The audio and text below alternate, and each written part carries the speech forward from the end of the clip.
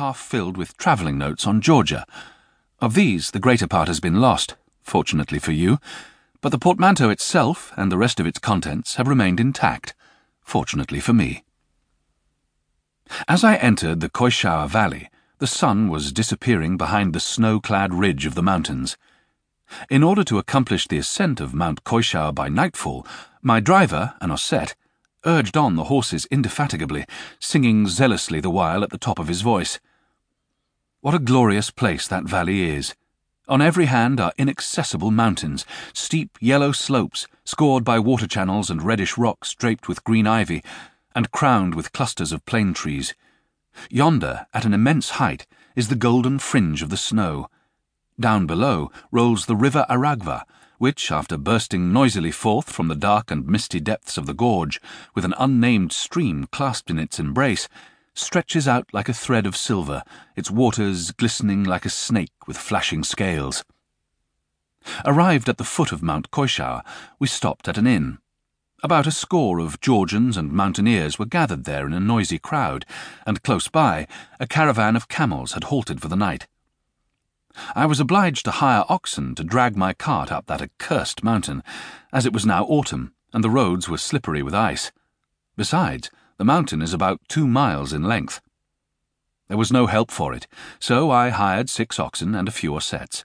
One of the latter shouldered my portmanteau, and the rest, shouting almost with one voice, proceeded to help the oxen.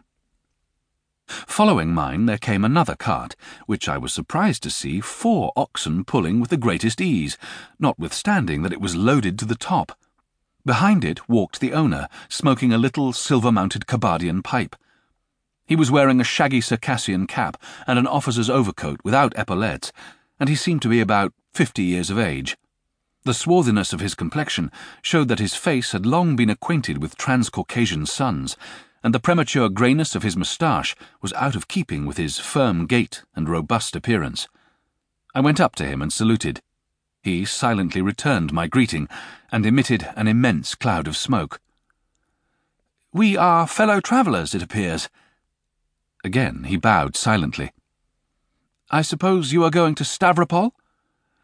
"Yes, sir, exactly, with government things." "Can you tell me how it is that that heavily laden cart of yours is being drawn without any difficulty by 4 oxen, whilst 6 cattle are scarcely able to move mine, empty though it is, and with all those Ossetes helping?" He smiled slyly and threw me a meaning glance. "You have not been in the Caucasus long, I should say." "About a year," I answered. He smiled a second time. "Well?" "Just so, sir," he answered. "They're terrible beasts, these Asiatics. You think that all that shouting means that they're helping the oxen? Why, the devil alone can make out what it is they do shout. The oxen understand, though, and if you were to hitch up as many as 20, they still wouldn't budge so long as the Ossetes shouted in that way of theirs. Awful scoundrels. But what can you make of them? They love extorting money from people who happen to be travelling through here. The rogues have been spoiled. You wait and see. They will get a tip out of you as well as their hire. I know them of old. They can't get round me." "You have been serving here a long time?" "Yes. I was here under Alexei Pietrovitch," he answered, assuming an air of dignity. "I was a sub-lieutenant when he came to the line, and I was promoted twice during his command, on account of actions against the mountaineers." "And now?"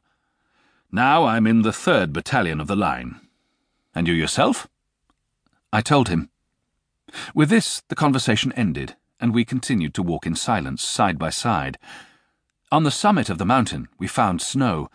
The sun set, and, as usually is the case in the south, night followed upon the day without any interval of twilight. Thanks, however, to the sheen of the snow, we were able easily to distinguish the road, which still went up the mountainside, though not so steeply as before. I ordered the Ossetes to put my portmanteau into the cart, and to replace the oxen by horses. Then, for the last time, I gazed down upon the valley. But the thick mist, which had gushed in billows from the gorges, veiled it completely, and not a single sound now floated up to our ears from below. The Ossetes surrounded me clamorously and demanded tips, but the staff captain shouted so menacingly at them that they dispersed in a moment. "What a people they are!"